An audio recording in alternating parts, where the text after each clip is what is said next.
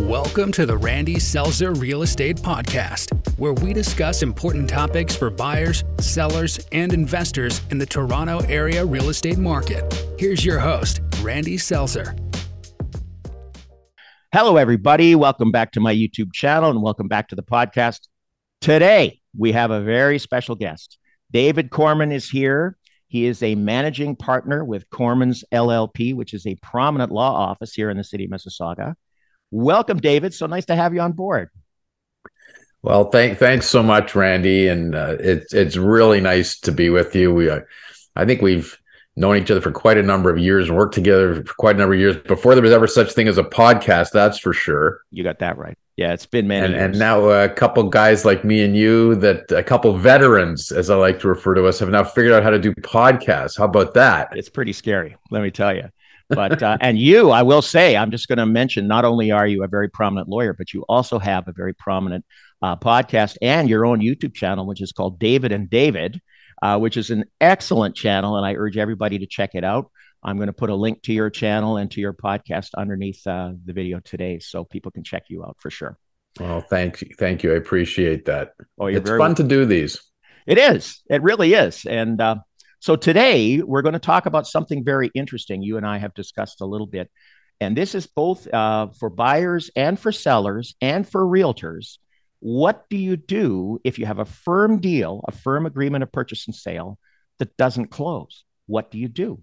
If you're a seller and you sold your house a couple of months ago and you're expecting to be getting the money and moving out tomorrow, and what do you do when you get a call from the lawyer saying the buyers don't have the money, they can't close? What do you do? What do you do if you're a buyer and all of a sudden you find out that you've signed this binding contract? And I'm going to mention to all the listeners today that an agreement of purchase and sale is a contract. It's a binding contract. What do you do if the bank says, we're not going to give you the money? What's going to happen? And this, I will mention one thing. I'm going to turn this over to you in just a minute, because I've said this on many other recordings. I tend to ramble a lot, but you are definitely the expert here, and I'm going to learn a lot from you, I'm sure, today. But what do you do if this situation arrives? It can happen in a booming market when prices are going up, although it's pretty rare, but it can also happen in a type of market that we're in today, where things have slowed down considerably and prices are going down or falling a bit. And that creates some stresses, especially for buyers and with rising interest rates. So what do you do when this happens? So when I thought about this topic, I thought about you instantly. And thank you for being here again.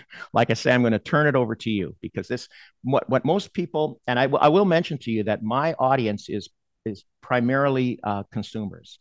Although there are a lot of realtors that listen in, it's primarily consumers.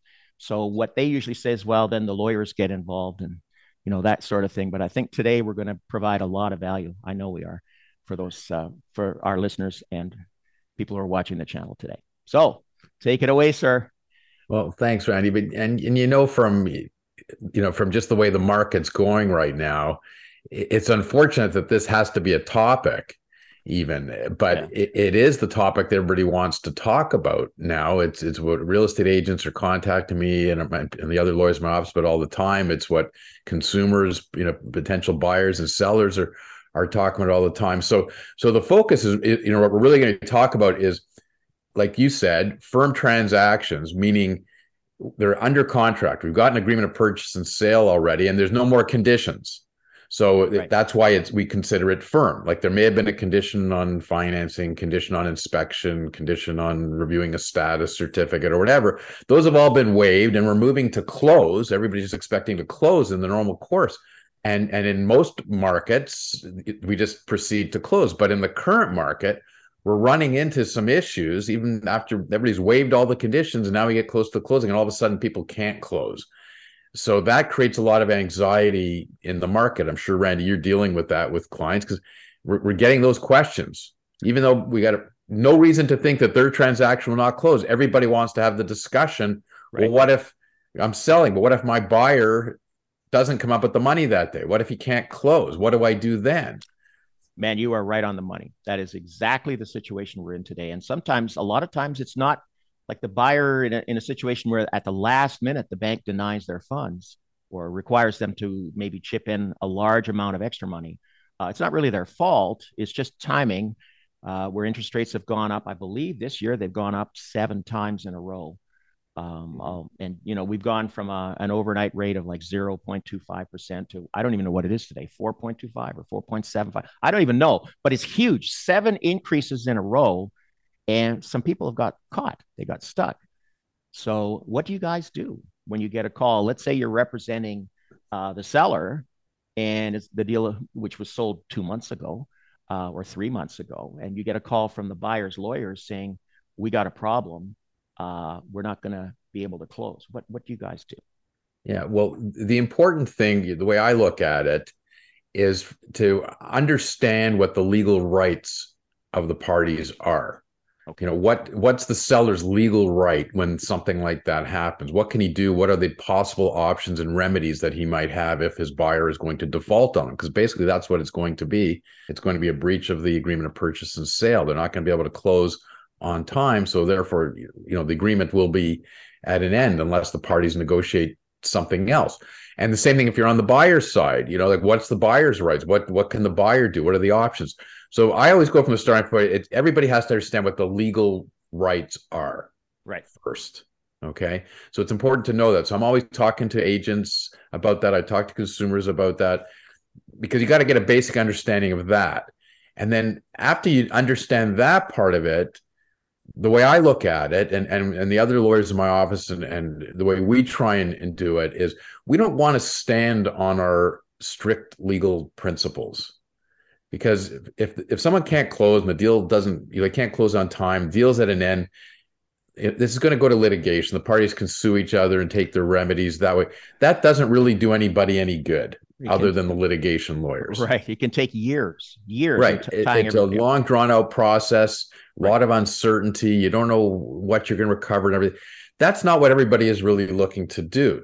So I'm always trying to find a practical solution to find a way to get the deal closed.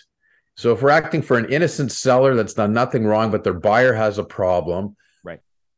I want to, go through what the legal rights of the seller are, but my advice to them and the agents dealing with them is, okay, let's see if there's a way to get this deal now off the rails. Let's see if we can get it back on the rails. Let's see if there's a way without it costing the seller money, and hopefully we can keep them whole, but see if there's a way to still get the transaction closed.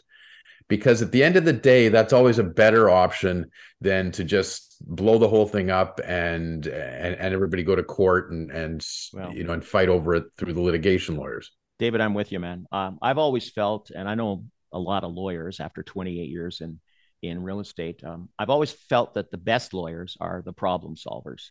They're the guys that are always looking, or the guys or the gals who are always looking for a solution. No matter what area of law we're dealing in, but specifically something like this. The other thing I'm going to say, and again, I'll shut up shortly, but in my long career, I've only had this happen to me twice, where I had a firm deal that we got the call that they don't have the money, or they can't get the money, or there's a problem. And in both cases, we were able to solve the problem by giving the buyer an extension, both times. Now, but that's just my limited experience. You probably did that yesterday. So that's my experience in 28 years. It only happened twice, thank goodness. So anyway, and the first question that most buyers, I'm sure, are going to ask is, what about my deposit? We paid a large deposit, whether on an MLS sale, or there's could also be a new property from a builder. We paid a large deposit. What's going to happen to my deposit if I don't close? So, right. There you go. Yeah, and that's a real important question. So I can explain it this way. The basic principle is, why do you pay a deposit in the first place? And the reason is because, that's where you're putting your money where your mouth is if you're a buyer. Right. Okay. The property gets exposed to the market, MLS, or whoever it's going to be, everybody's giving Randy the listing, you're selling it, a buyer come along, and sometimes there's more than one buyer. But it doesn't matter if we're in that multi-offer market that we were in a while ago that doesn't exist for the most part, except in a few occasions now, or if it's just just a normal market and someone comes to put an offer in. So when you want to put an offer in, you're signing an agreement of purchase and sale. Let's say it's today, December 16th, and you're going to close on January 30th or something. So now you're tying up that property. Once you sign that agreement and put a deposit down, the seller can't sell to anybody else. It's as simple as that. Okay. Right. It's under contract. You're tying up that property for the next 6 weeks until you can close the transaction. So that's why you put a deposit down, to show that you've got good faith, you've got skin in the game. So you're putting up your deposit, whatever it is, it's held in trust by your brokerage. Right. And that'll be a credit to you on closing. So if it was $1 million purchase and you put down $50,000 or whatever the deposit was, that goes to your brokerage's trust account, and the buyer will get a credit for that on closing, and they have to pay the other $50,000 on January 30th to close. Okay. Right. So it's what if they don't close? So the general principle is, if they don't close, they lose that $50,000. Okay, because they just paid $50,000 to tie up that property until closing. So if they don't close, if it doesn't close because it's the buyer's fault, not the seller's fault, if the buyer's fault, they never get that deposit back. Okay, so that's why I know you as an agent are always trying to get as much of a deposit as you possibly can. Absolutely. Because you want to make sure your buyer's committed.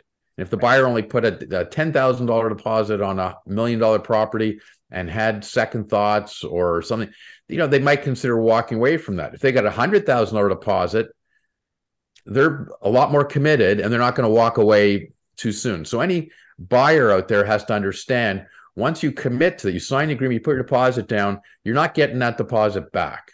You close the deal, you get full credit for it. You don't close, seller's going to keep that money. Absolutely. And something that I've had to explain a few times in my simple way with a buyer, if it's a conditional offer and it's conditional on finance and they give their deposit, the finance, or they change their mind for any reason, or if it's a status certificate, whatever, but it's not firm, it's a conditional offer.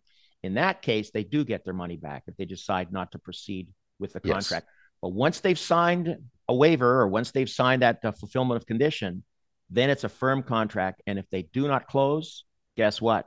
They lose their deposit. Right. So what happens to that deposit? Does the realtor take the money and go to Vegas, or if they fail to close? Unfortunately, it's bad news for the realtors. Yes, it is. Because if it doesn't close, the realtors don't get paid. Right. Okay. That deposit money, if it closes, that deposit money, or some of it, may be used to pay the commission to the seller's agent, to the buyer's agent, if commissions are being split. If it doesn't close, that money goes to the seller eventually.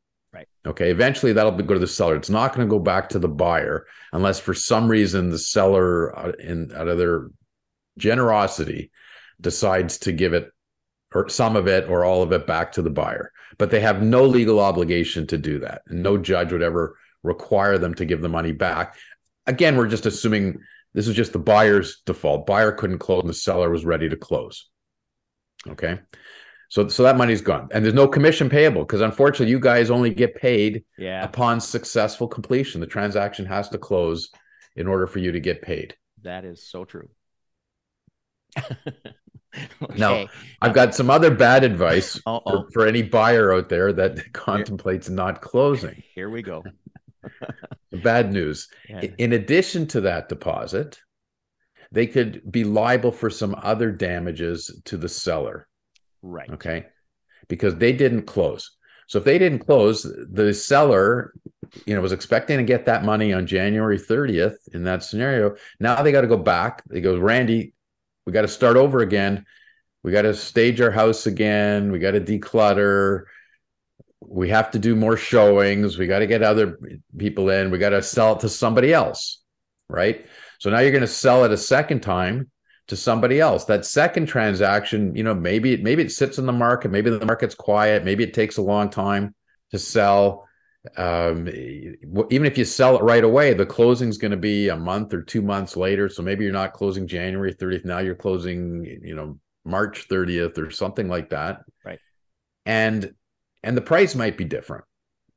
Sold it originally for $1 million. Now you're going to sell it in January. Maybe the market's gone down. Maybe it's only worth 900 at that time, and it gets resold for 900. So that buyer that defaulted, in addition to losing their deposit money, that $50,000 they put up, they could be liable for damages that the seller incurs to sell the property. So those damages could include that $100,000 deposit. Sorry, not deposit, that $100,000 difference in purchase price between the first a shortfall in the price. So right. The seller effectively lost $100,000 on the second sale. Right. So he can recover that and by suing the first buyer, the defaulting buyer. And it's now going to close March 30th instead of January 30th. So the seller has to pay interest on their outstanding mortgage and any loans they might have because they don't have use of the money. So they have interest charges during that period of time. They're still paying insurance on their property and utilities on their property and property taxes. So because they got to carry this property for another 2 months. So they can try and collect that all back from the defaulting buyer. And that can all be in addition to the buyer's $50,000 deposits. They could lose their 50. They might be liable for another 100,000 because of the shortfall. There might be another 20, 30, $50,000 in other carrying costs, legal fees for them defaulting can be included in that. There's all these costs that the seller can go after them for. Okay. So, that's the way the system is set up. So it's never a good thing to default if you could avoid it. Absolutely. And buyers need to understand that when they're signing that agreement of purchase and sale, that it is a binding contract. Absolutely. Especially when they waive conditions. Okay. Well, that's plenty of good news for the holidays. But it is a fact. And I think, are you seeing more of these now? Because the market's been going down basically since March. And I think a lot of people are finding, and especially with the rise in interest rates where they may have qualified when interest rates were 1.5, now they're 4.5 maybe or more, or they can't pass the stress test, which I understand is up to around 7.5 now. And at the last minute, the banks say no, or you got to come up with another $100,000, and they don't have it. So that is a reality right now for some people, not for everybody. Yeah, unfortunate. It's been a reality for quite a few people in the really all through fall, like since Labor Day to today. Like we're just seeing way too much of that, and a lot of it, a lot of the buyers getting caught in this position, and a lot of times these are like innocent buyers. Like they have the best of intention to close their transactions. They were excited to buy these properties and everything, but certain circumstances have changed, and most of it is coming from their loan and their financing. And what's happened is a lot of times buyers or potential buyers are going on the advice of their agent and their mortgage broker to get pre-approved for a mortgage, which is the right thing to do, to make sure they're pre-approved. And so they do, and they get some written confirmation that they've been pre-approved. And sometimes there's even conditional offers we're seeing too, is conditional on financing, and then they get an approval and then they waive the condition. What people are not doing sometimes as buyers is they're not really looking carefully enough at the terms of that mortgage approval. So sometimes there's a mortgage approval, but it says you've been approved. You're buying a property for $1 million. Thanks for sending us a copy of the agreement. You're approved for a loan of $700,000 based on this value. But then there's fine print. And it says subject to certain conditions being met. And some of them are just underwriting conditions. They need to see their tax returns. They need to see letters from an employment letter confirming their employment, things like that. Sometimes they need to see what their source of down payment is in the bank. Like there's a whole bunch of conditions that might be there. Right. And sometimes the buyers just can't fulfill some of those conditions. So they've waived the condition if they had a condition for financing, or they've gone firm on a transaction because they thought they had a pre-approval in hand, but they can't meet and fulfill some of those conditions. They can't get the money. So that's a problem. And sometimes what these mortgage approvals say is, okay, you went under contract, signed your agreement, let's say in September, to buy for $1 million. And the bank says, fine, we're approving you for a loan for $700,000. But somewhere in that approval, it says the bank has the right to do an appraisal of the property prior to closing. Don't get me started on appraisals, because here is the problem I have with the banks, and God bless them, God bless them. Uh, everybody thinks the bank is their friend. That may or may not be entirely true.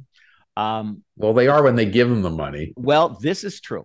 But when I go back to the beginning of the year, when we had such craziness going on at the end of last year, you're absolutely right. There were bidding wars. Every single listing that came out, there was 10 or 15 or 20 people bidding on that property, whether it's a condo or a house, and ridiculously overbidding, where it's 100,000 or 150,000 or 200,000 over the asking price. And yet, by some miracle, every bank appraisal came in okay. You know, if you're buying even a condo that's listed at 600 and you pay 850 for it on a percentage basis, that's huge, a huge over the asking price, and it would get approved. The appraisal would be fine, no problem. Now, are you kidding me? The banks are sending out their double checking, they are triple checking. There's no drive-by appraisals, man. These people are in the house, they're taking photos, they're giving full reports, and they are being very tough, because I guess the banks are a little bit nervous too. They don't want to extend a loan on a property where the buyer, in their view, may have overpaid. So that's my little hot button right now, where the banks can just switch on a dime, and all of a sudden, those appraisals, if you're $1 over, you may have to chip in some more. Whereas in the past, 9 or 10 months ago, you could come in 200,000 over asking, and it was approved instantly. I can't figure that out. That's me and I'm a simple realtor. I don't understand these high economic things, but that thing really bugs me, because I know, and we used to worry, we'd say, man, these people have really overpaid. They better watch out, and sure enough, they get their mortgage, no problem. Now it's a different story. Yeah. But what happens, as time goes by, the lenders don't have confidence anymore that the fair market price that people paid in their agreement purchase and sale is that the price they paid turns out to be the fair market price. Because when we're in those bidding wars, and I'm using this example of the $1 million property, sometimes those properties, got bid up to $1.1 million or $1.2 million. Like every agent that looked at it, just went on the market, said, "Oh, this is worth $1 million." Right. And then it gets listed for whatever, and there's multi offers coming in, and there's very low supply, and people it's an attractive area or whatever. And all of a sudden the price gets pushed up to $1.2 million. So the successful buyer goes to their bank, says, "Hey, I bought this property, $1.2 million. Here's a copy of my agreement." And the lender's going, "Okay, well," because normally the lenders would think whatever a willing buyer and a willing seller negotiate in a fair market, a property exposed and a multiple listing, that's the best indicator of market value, right? But now all of a sudden it's $1.2 million. So what happens when the market changes? Because it just got pushed up because of a bidding war, but the real value is $1 million. So now some of the lenders are getting stuck, because if it's $1.2 million, they're saying, "Okay, we're going to give you 70% of $1.2 million." Okay, so they're advancing a lot of money to help them close for that. But maybe 2 months later, the property is really only worth $1 million. Right. So now they've given out more money. So if their loan goes bad and there's a default and they have to sell the property, there's a good chance they're only selling it for $1 million. Right. Not $1.2 million. So if they're selling it for $1 million, are they going to be able to recover the full amount of their loan plus interest, plus their legal fees, plus the commission, plus outstanding property taxes and utilities? That all becomes part of it. Right. So they get concerned about maybe getting underwater. Maybe they lent too much money. We're lending based on the wrong values. So then lenders start saying, "Okay, we want to do an appraisal. We have the right to do an appraisal just before closing." So in the example I was giving you bought in September for $1 million. Now you're closing in December. There's a good chance that property that was really worth $1 million in September, it might only be worth $900,000 today. So if they show up today to do an appraisal and they say, "Hey, we know we approved you for $1 million, but it's really worth $900,000. So instead of giving you 70% of $1 million, we're only going to give you 70% of $900,000."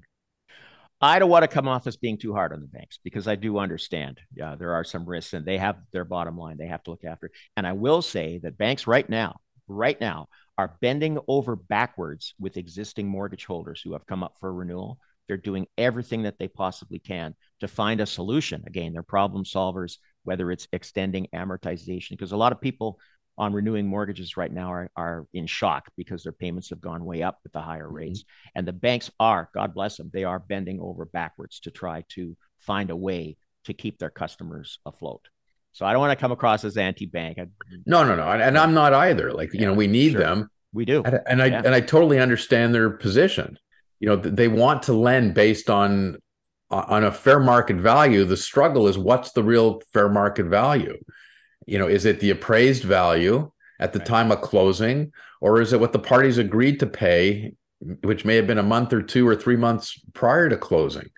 So, or somewhere. But the key is, for a buyer, from a buyer's point of view, you just have to be very careful as to what your mortgage approval says, because that's where some people have gotten in trouble. Because in that scenario that I just gave, all of a sudden we're a day or two before closing, the lender shows up, does a new appraisal, says it's only worth $900,000 today. We're allowed under our mortgage approval to adjust the amount that we agree to lend you. So instead of giving you $700,000 that you were expecting to get, we're only giving you $630,000. And you got to come up with the 70 grand. And now you're 70,000 short, and you got a day or two to come up with that. Exactly. Yeah. So I know most people just say, "Hey, Randy, can you lend me 70,000? I got to close my right. deal." Let me check your. Yeah, right. I wish. But for a lot of people, that's a real problem. That's a real problem. Now, some people are lucky; they've got other resources, or they got friends or family they can borrow from, or something like that. But for a lot of people, no, there isn't 70,000 sitting somewhere, and that's a real problem. And that's why we have some of these trends that can't close. Are you finding problems with builders as well? Is this happening in the new construction market? A lot of people may have bought a condo 3 years ago before construction, and I know this was a popular strategy for a lot of investors. Where they weren't even particularly concerned about qualifying for a mortgage. They go out and buy 3 condos on a new development, and it's going to be ready, 3 years from now, and they'll worry about that then. If worst case scenario, they're going to sell it on assignment, and now I think I'm hearing some rumblings that there are issues with these pre-construction, especially with condos that have such a long time frame. Yeah. No, they're struggling too. As a matter of fact, I was at the Leafs game earlier this week, and I bump into an old buddy of mine who's a builder, works for a builder, kind of major builder of detached homes, and they do some semis and all residential construction, but it's mostly detached homes. So and I hadn't seen him for a while, so I said, how you doing? How you guys handling this market? We really wanted to talk about the Leafs, but the conversation turned to the market too, and he just rolled his eyes. And he said, we had 3 closings last week. Okay. Detached homes in the $1.6 million to $1.8 million range. Okay. And he said, I was 0 for 3 last week on getting these 3 closed. All 3 buyers couldn't close the transaction. And he said, we've already looked at extensions with them. This is we've already extended, and so what are you going to do?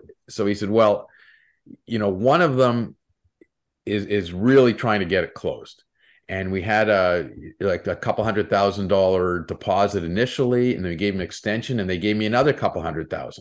Okay. So we know they've got lots of skin in the game. They're really trying, so we gave an extension, and we're prepared to give that buyer a little more rope. They don't want to default them. They don't want to pull the plug and just keep their deposit and sell to someone else. They're also trying to find a way to get the transaction closed. Wow. He says, on the other hand, I got another one. They haven't been able to close because they haven't been able to sell their property. And I said, well, yeah, the market's tougher to sell right now, so you're just giving them more time to sell. He says, well, they're asking for it, so we asked them to give us some information, what are you doing to sell? You show us your listing, show us what you're doing, show us what your efforts have been.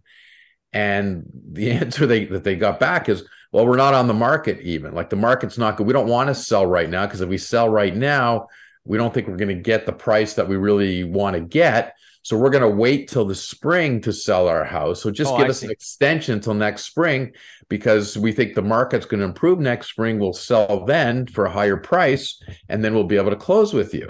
That's not good faith at all. Yeah. He said, no way. Yeah. Like no way. Like, how do you know that the price is going to be better in the spring? It's too bad, so sad for that buyer. He's got to sell his property now in today's market. Do the best you can, sell it, show this builder good faith that you're trying to sell. And he says, if they do that, we're prepared to give them a little bit of time to sell it. Sure. So there's flexibility. But if they're not making any effort.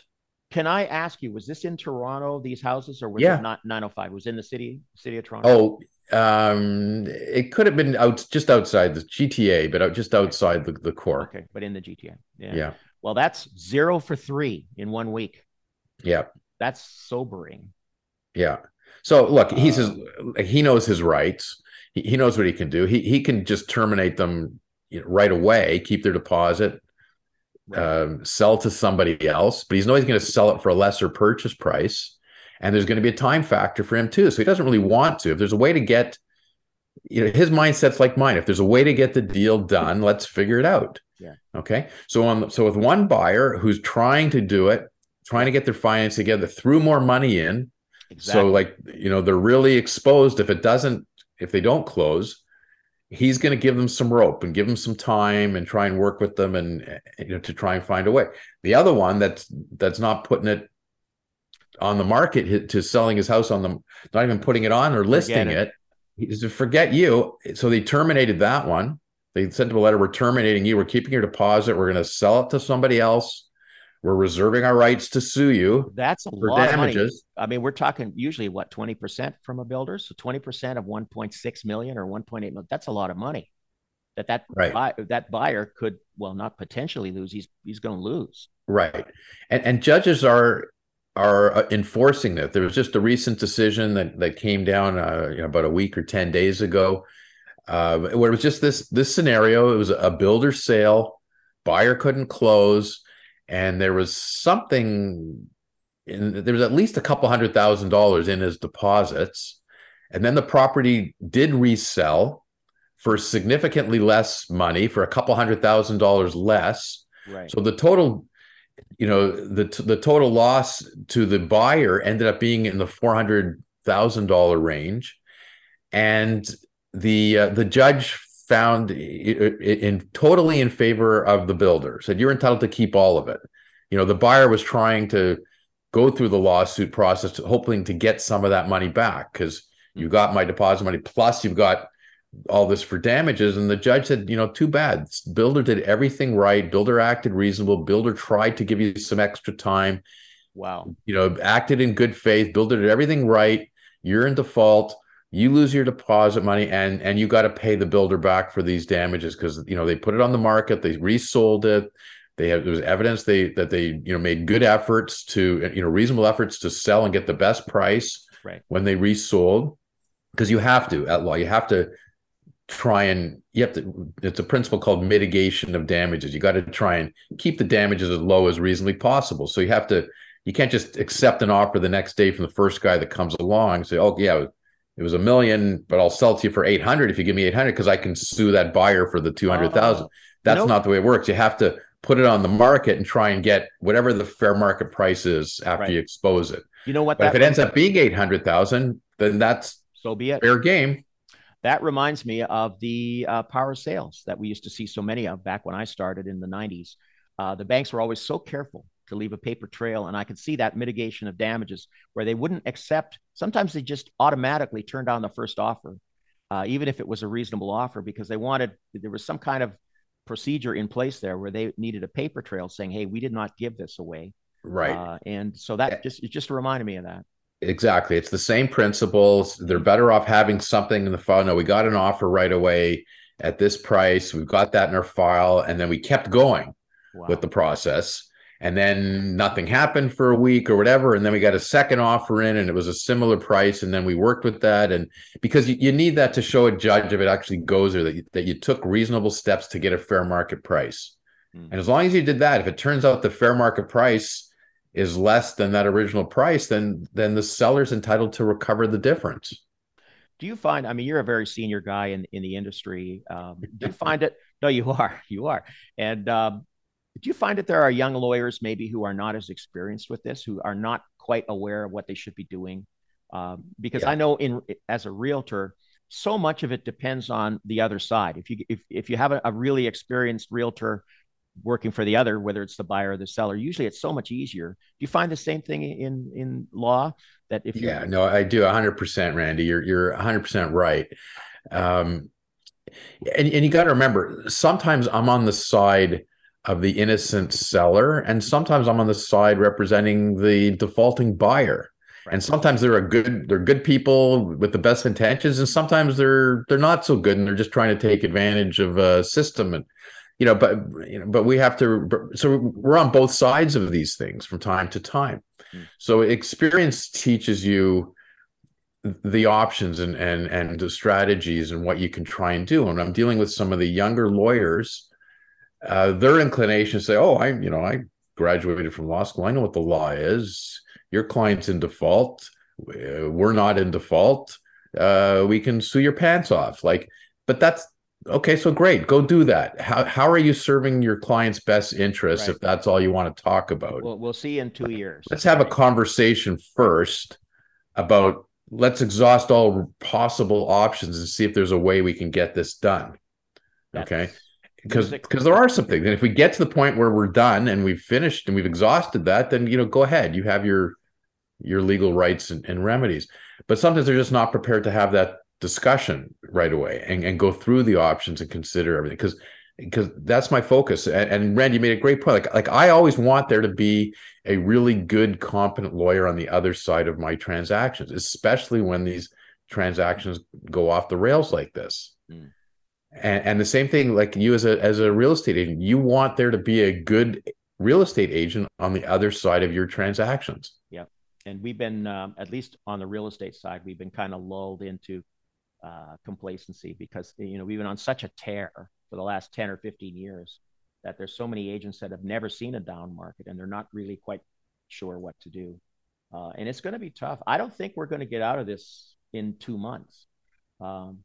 I don't have a crystal ball, but I follow a few people that are saying that, maybe we've even reached the plateau for interest rates. It's quite possible because this whole situation, I believe, has been driven by interest rates. I mean, the underlying reality is there's still a shortage of housing. There's still a ton of people moving here. And in fact, there's maybe too many people, and I'm a pro-immigration guy, but there seems to be no coordination as to, well, wait a minute, if we let in 500,000 people per year, we got to make sure there's places for them to live, whether it's to rent or to buy. There's no coordination. And, I'm pro-immigration. We're all immigrants, all of us. So, our parents or grandparents, whatever. But there seems to be, I understand where the feds are coming from. I do. To increase our population. We've got a huge country. There's a lot of space here. But if you're going to let in 500,000 people a year or more, I heard with Ukrainian refugees this year, the actual number was 700,000 people have been admitted to Canada this year in 2022. And they didn't really take the time to look around and say, well, wait a minute, where are we going to put these people? So I'm digressing here. But my point is that underneath this rise in interest rates, which, we could talk about that, but people that are way smarter than me are still trying to grapple with why we have so much so-called inflation, whether it's supply chain disruptions or the war in the Ukraine, or whether it's a response to COVID with all the money that they print. I don't know. All I know is that they've decided that they want to beat down inflation, so they've raised the rates. There is a case to be made that they may be pretty much done in terms of increasing rates right now. But I've also heard from several people that know that rates don't typically go down right away. They're going to plateau for a while. It could be 6 months. It could be a year, or more. So we might be looking at 5% interest rates or whatever, 4.5%, 5.5%. They're not going to go back down to 1% again or less than. I don't think so. So it's the new reality, and we all have to deal with it. This is great, though. This is great to hear because, again, most of the time they say, well, we're going to let the lawyers deal with it, but nobody really knows what the lawyers do. One of the things that I say to buyers and sellers is, if you want to be safe, try to get a short closing. Don't take a 6-month closing. Try to get a 1-month closing because, again, you've got this risk if prices go down or up or whatever, or rates go up. The shorter the closing, usually the safer the deal. It's been my experience.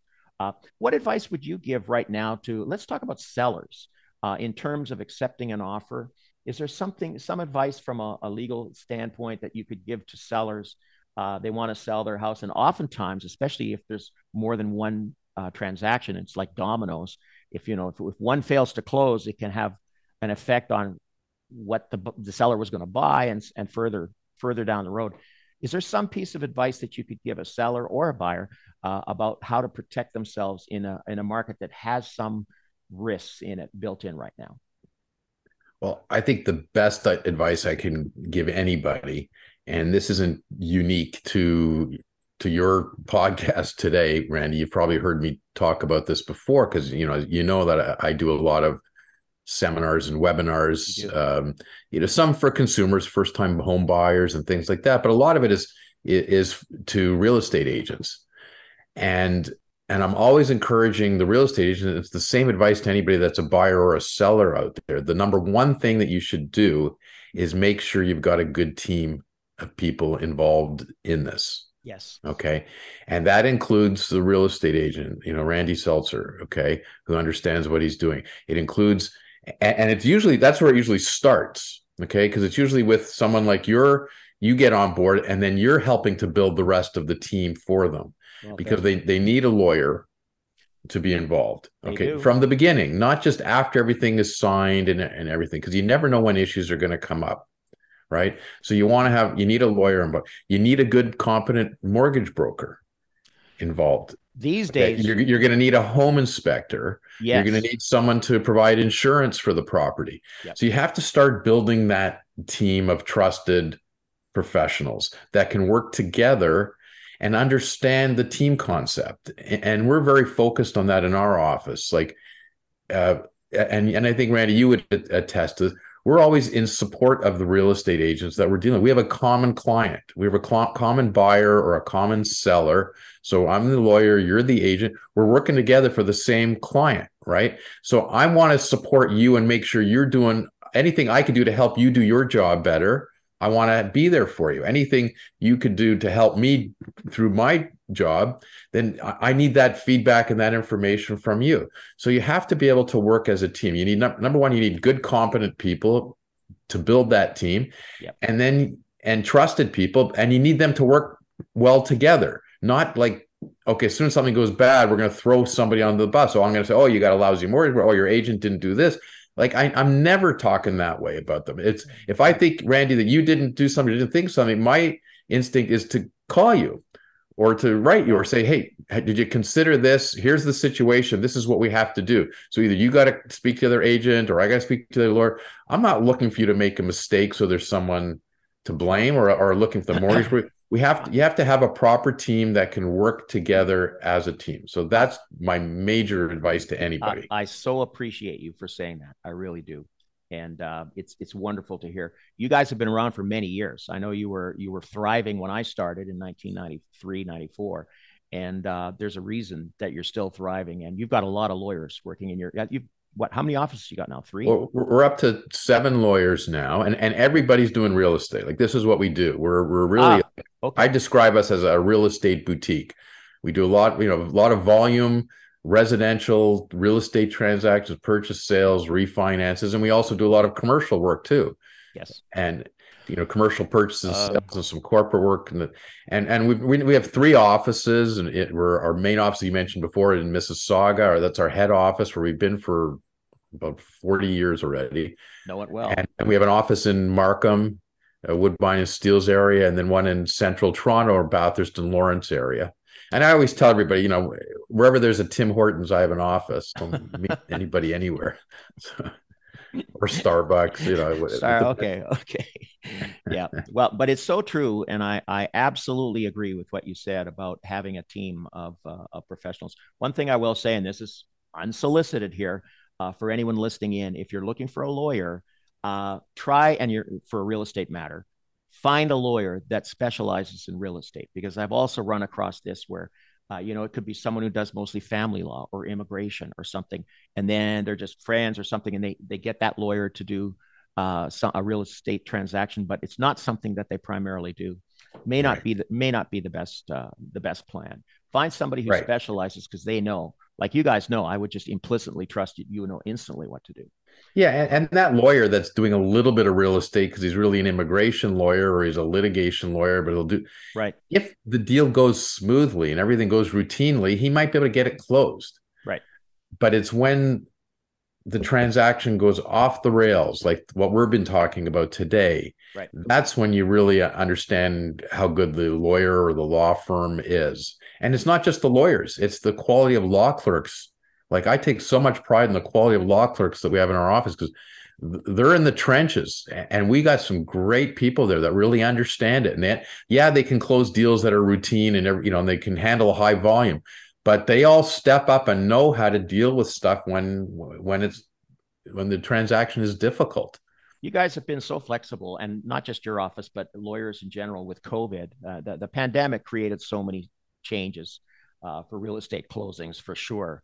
I mean, we finally got through that, I guess. I hope it's done.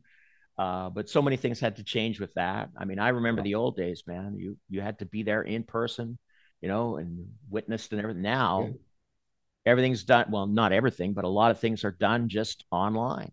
Well, yeah, the reality is, Randy, we just talked about our 3 offices.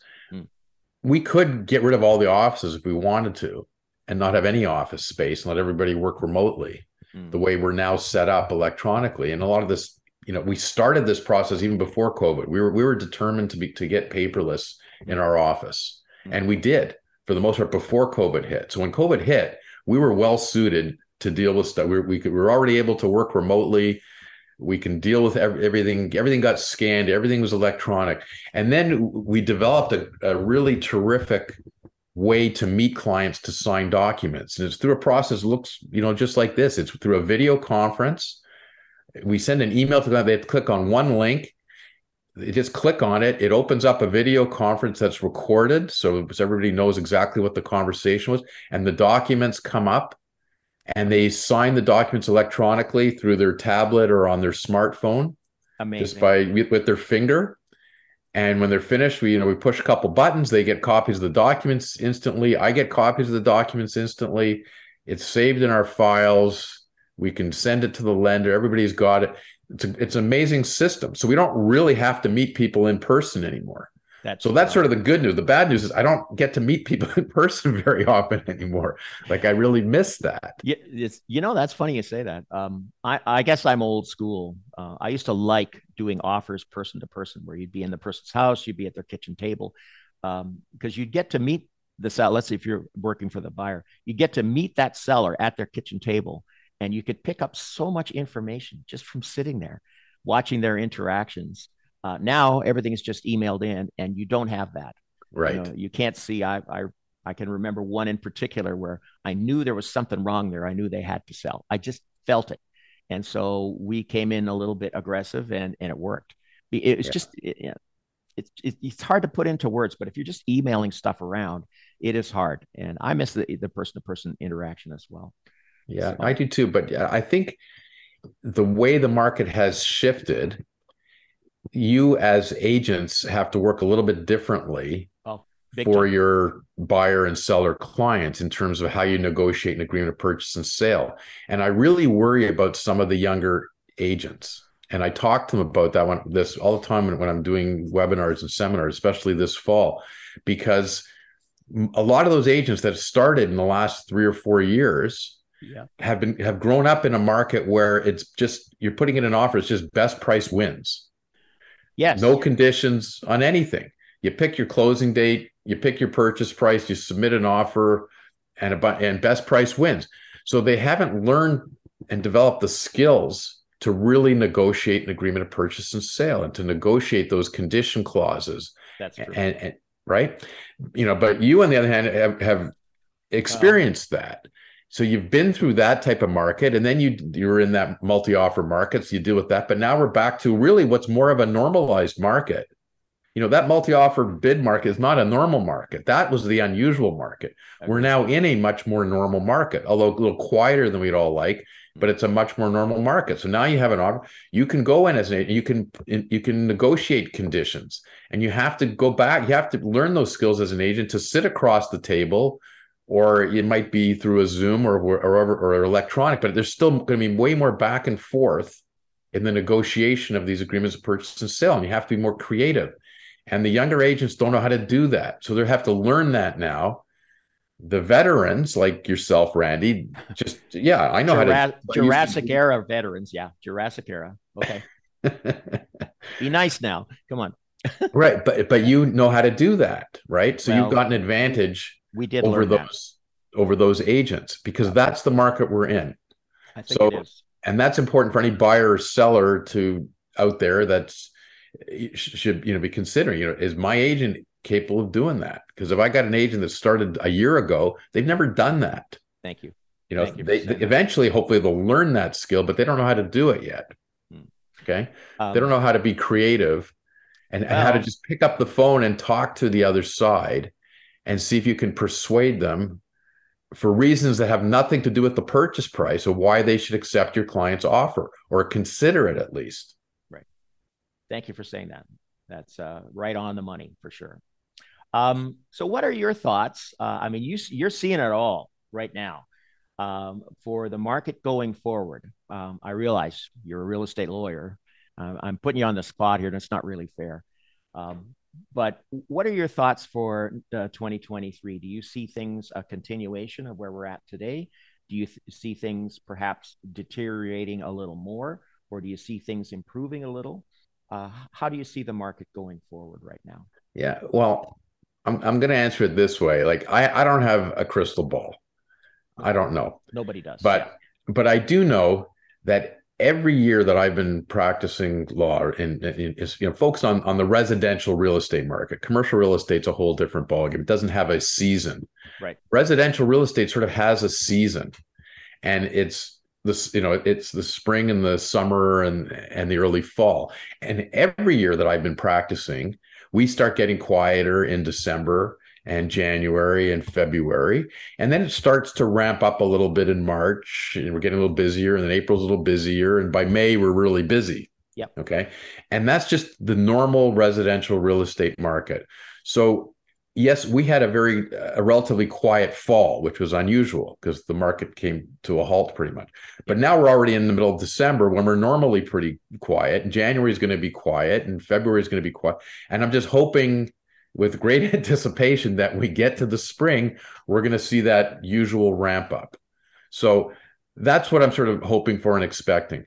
But I don't have the crystal ball. But I can tell you something. We had an economist on the podcast that you mentioned earlier, the David and David podcast a little while ago. David and David, yes. Yeah. So we put that question to him, like, what's the story with the interest rates and what do you foresee of the market and everything? So I'll just share a couple things that he gets, because he's got a better crystal ball than I certainly had. So, and this is probably still one or two interest rate hikes ago. I don't remember the exact timing we had him on, but I said to him, like what's a normal interest rate? Like, where should the interest rates end up being? Mm-hmm. And he said, well, first of all, interest rates should never be down at like 2%. Like, that's not a normal thing at all. That was an unusual market. That was the aberration. Like, interest rates in a normal market, he said, should be somewhere between 4% and 8%. So he said he wouldn't be surprised to see the rates get pushed up, and maybe they'll get up to 8% or something close to it. But it might not. Yeah. But it'll end up being somewhere in there. But even if it gets pushed to 8 or even over it, it's likely to then come back down. And he said, and if it gets up that high, probably by next summer, it's going to come back down again. And it'll probably settle somewhere in, in the 5-6%. He said, because it should be, when interest rates are higher, that you're getting closer to 7-8%. When interest rates are lower, you're around 4 to 5%. Yep. But he said, forget about it coming back down to 2%. Like, that was not normal. That's not really good for the economy. So that's why they're trying to get the rates back up to those rates.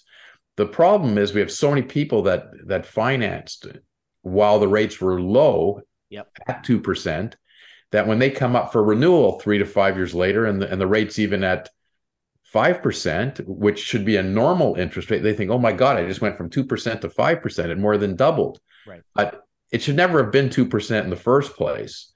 So, that was their windfall at that time. Well, and I had a conversation with a mortgage broker a couple of weeks ago, and she was saying, well, you know what? She's sympathetic to these people that have to renew.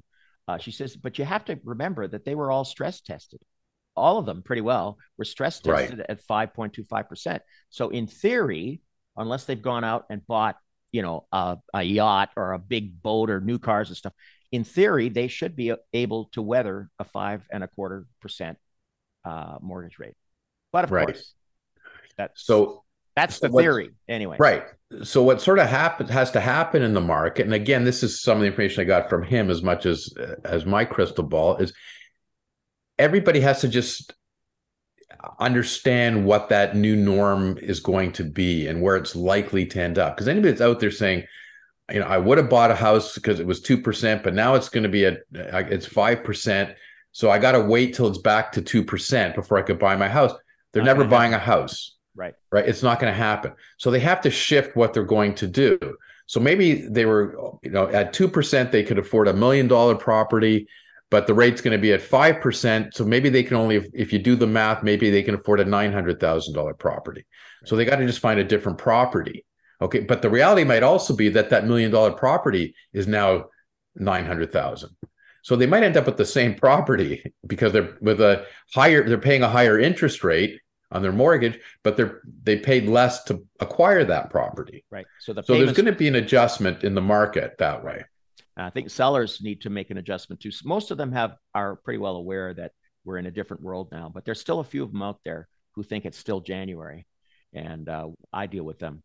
They call in and say, "Well, wait a minute. My neighbor sold for 1.8. Yeah, well, that was in February, and that's not going to work today." Right. And, it's just hard reality. Yeah, so that's why I'm still very hopeful that there's going to be a bounce back to the market, because first of all, there always is. Second of all, we're in the GTA, which is a very unique real estate market in anywhere. And like you mentioned before with the immigration thing, people, once they come here, it doesn't matter where they immigrated from or where they came from. Once they're in the GTA, nobody wants to leave. It's true. Which is why we have a shortage here. Everybody wants to stay here and they want to raise their kids here, and their kids don't want to leave either. They want to stay here and buy properties and other people that even immigrate to other parts of Canada because they're not accepted to here. There's jobs there. Some of them still have a plan that eventually they want to come here. That is true. So we have a very unique market in the GTA for that purpose. There's been other times where there's been real estate recessions in other places all over North America, and it didn't happen in the GTA, or it happened to a lesser extent here, or we bounced back faster. So I'm very hopeful that that's going to keep happening here, because there's always going to be a demand. There's always a high demand. The question is, is can the government react fast enough? And I know they're trying to do it to increase the supply. Yes. And how long is that going to take? I think until we increase the supply, we're always going to have these high prices here. CMHC came out with a report just a couple months ago, and that report said that they believe that Southern Ontario needs 1.5 million new homes, new residences to house the people that should be living here. 1.5 million new houses and condos. How long is that ever going to happen? Or if it does happen, how long will it take? But right. So if you could snap your fingers and we had that tomorrow, we're okay. The prices are going to come down to some more realistic numbers. We got more people that are happy. The market's booming and et cetera. But that's going to take some time. But in the meantime, and again, this is sort of going back. It's not my crystal ball. It's an economist who actually knows something. So he was sort of describing what we were going through with this slowdown in the market, or this halt in the market, whatever you want to call it. Yep. Like it's more of a pause. Like this isn't going to be a permanent thing. Oh, I like that. Just buyers and sellers are just going through this period of uncertainty for a bunch of factors. There's still people that want to buy, and there's still people that want to sell. There's a whole bunch of them. There's tons of them. Yep. In a certain market, they would have done it already this fall, but now they're not. So we're going to get to next spring. They still want to buy, or they still want to sell. They're just trying to figure out what they can afford. Okay? I think when the market, they got to, and what's the interest rate going to be? What if that's the rate? What can I afford to buy? And do I have confidence I'm still going to have my job next year? David, I think you're absolutely right. And I think when the market does turn, and it will, I think it's really going to pop because I think there's a lot of pent up demand. I have a whole bunch of people that were going to sell this fall and they decided to wait. And there are buyers out there that are ready to buy, but there's uncertainty, especially when the rates are still going up. If they plateau and people think, okay, well, that's it. I think you're going to see things take off again. I really do. And like the reasons for wanting to buy or wanting to sell haven't changed. That doesn't go away. The only change has been the interest rates. That's it. Everything, all the other fundamental stuff about the local economy, it's pretty strong. We're not just a one-horse town here, like a Detroit or something where you got one industry. We got tons of different industries, and they all seem to be doing okay, unless there's some cataclysmic thing that happens in the world. But if that happens, then we're all screwed anyway. So what difference does it make? But I think the future's bright. I think people just have to keep their heads and have a good lawyer. I see the clients that are buying right now, when I talk to them, they've just adjusted how they're looking at it, and they adjusted their budget because they thought maybe if I had a 2% interest rate and this is the house we could afford, but that we had to do, it's a resale, we're going to do certain renovations, and then we got to go buy some furniture. And now they're redoing the math because saying, oh yeah, that couch that we were going to buy is now 4% more. And some of that renovation that we're going to spend, with inflation, that might cost us 3% or 5% or 8% more. So we still want to do it, but we're not going to do the whole renovation that we wanted to do. So we're going to do a little bit smaller renovation, get certain furniture, live with some of the furniture that we have, but still do our transaction, and then bide our time. And then a year or 2 or 3 years later, then we might do the rest of the renovation, or we might replace some furniture. So at some point, they're just adjusting their budget, adjusting what's manageable to them.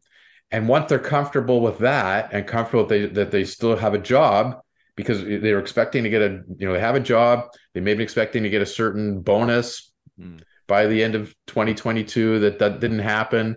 They may be expecting to get a raise for next year, and that didn't happen. And we got a lot of people dealing with that too. They were going like gangbusters in their business the first half of 2022. So, oh, this is going to be great. I'm going to get a bonus. I'm going to get a raise for next year. Look at how busy we are. And all of a sudden, the last 6 months of the year, they're doing nothing. Yeah. And all of a sudden, there is no bonus and there is no raise, but they still want to do the transaction. So they got to just find a different transaction or a different way to do it. Recalculate, reassess, find what's comfortable and manageable, and then they'll go ahead. So I think there's a bunch of people that we get to the spring are going to have that figured out, and then away they go, right? Last thing I'm going to mention is I saw you on another presentation recently, as you know, and you had said something that resonated with me, is that nobody can really time the market to the exact point. People say, well, I'm going to wait till, if I'm a buyer, I'm going to wait till the prices are down and then they start coming up again. Nobody can time it. No. We're at a point now where prices are down, and from a buyer's perspective, it's kind of an attractive time. And I don't want to sound like a salesman here. There's no more bidding wars right now. That in itself is a huge plus if you're a buyer. There's the odd one that are usually engineered by an agent who deliberately prices that house too low, so that create a war. But 99% of the time, there's no more bidding wars. So if you're a buyer and you're out there and you're thinking, take a look at it, and yes, do your due diligence. You mentioned earlier about reading the fine print. I remember a year ago, people with condos were not even looking at the status certificate. They didn't, even if it was available. It's just, well, it's okay. We don't need to worry. Let's get our bid in there, 100 over asking, and give them the closing they want. Now, do your due diligence, read the fine print, whether it's a mortgage document or a status certificate or whatever, agreement of purchase and sale, any clause, and know that you cannot time the market to the exact dollar where, this is the lowest point. Anybody who buys at the absolute lowest point, it's pure luck. Or anybody who sold at the absolute peak, it was pure luck, because nobody could really. Yeah, it's no different than trying to time the stock market. Exactly. You can't. Yeah. Occasionally someone might get a tip, but even those tips don't materialize most of the time, and they're not supposed to be getting those tips in the first place. But you can't time it. Sometimes you just get lucky. Yeah. So if you're buying a property because it's to live in, Like it's really going to be your home. Then what you should be focused on, you're buying a home. You're not just buying real estate. The good news is it's going to be a good investment. Even if you bought a home today for $1 million and the market still tanks for the next 6 months or a year, and then at some point you say, all the comparables are now at 800,000. I think I just lost the value of 200,000 my home. You're not selling it. You're living in it. By the time you go to sell it in your normal course of your life of when you want to sell, and it's 3 years from now, or it's 5 years from now, or it's 10 years from now, it's going to be up in value. It's going to go up in value. It will turn out to be a good investment. The best investment. If you don't buy, you have a missed opportunity. Well, listen, David, thank you so much, man. It's wonderful to have you on the podcast today. And you're welcome to come back anytime if I can pry you away from the David and David podcast. But I wish you all the best. Have happy holidays. And thank you again for being here today. It was a wonderful talk. Thank you for sharing your knowledge with us. Randy, I really appreciate it. First of all, thank you again for the invitation. It's a pleasure. Come on. Anytime I get to talk to you, whether it's casually at a party or at a seminar or in person, it's always a pleasure to talk to you, Randy. Thank you. And I'm really think you're doing a great job with these podcasts and keep it up. And everybody that's listening is learning stuff from a real pro. And it's an honor for me to be on here and contribute to it. And anytime, let me know what topic, what you want to discuss.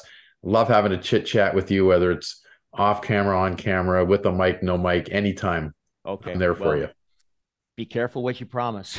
I'll deliver. I know you will. Thanks again, David. And thank you for being on board today. And we'll see you again soon. Take care. Bye. Thank you. Thank you for listening to another episode of the Randy Selzer Real Estate Podcast. Follow us on Podbean, Apple Podcasts, Spotify, and Stitcher. And check out our main website at randyselzer.com for much more valuable info on the Canadian real estate scene.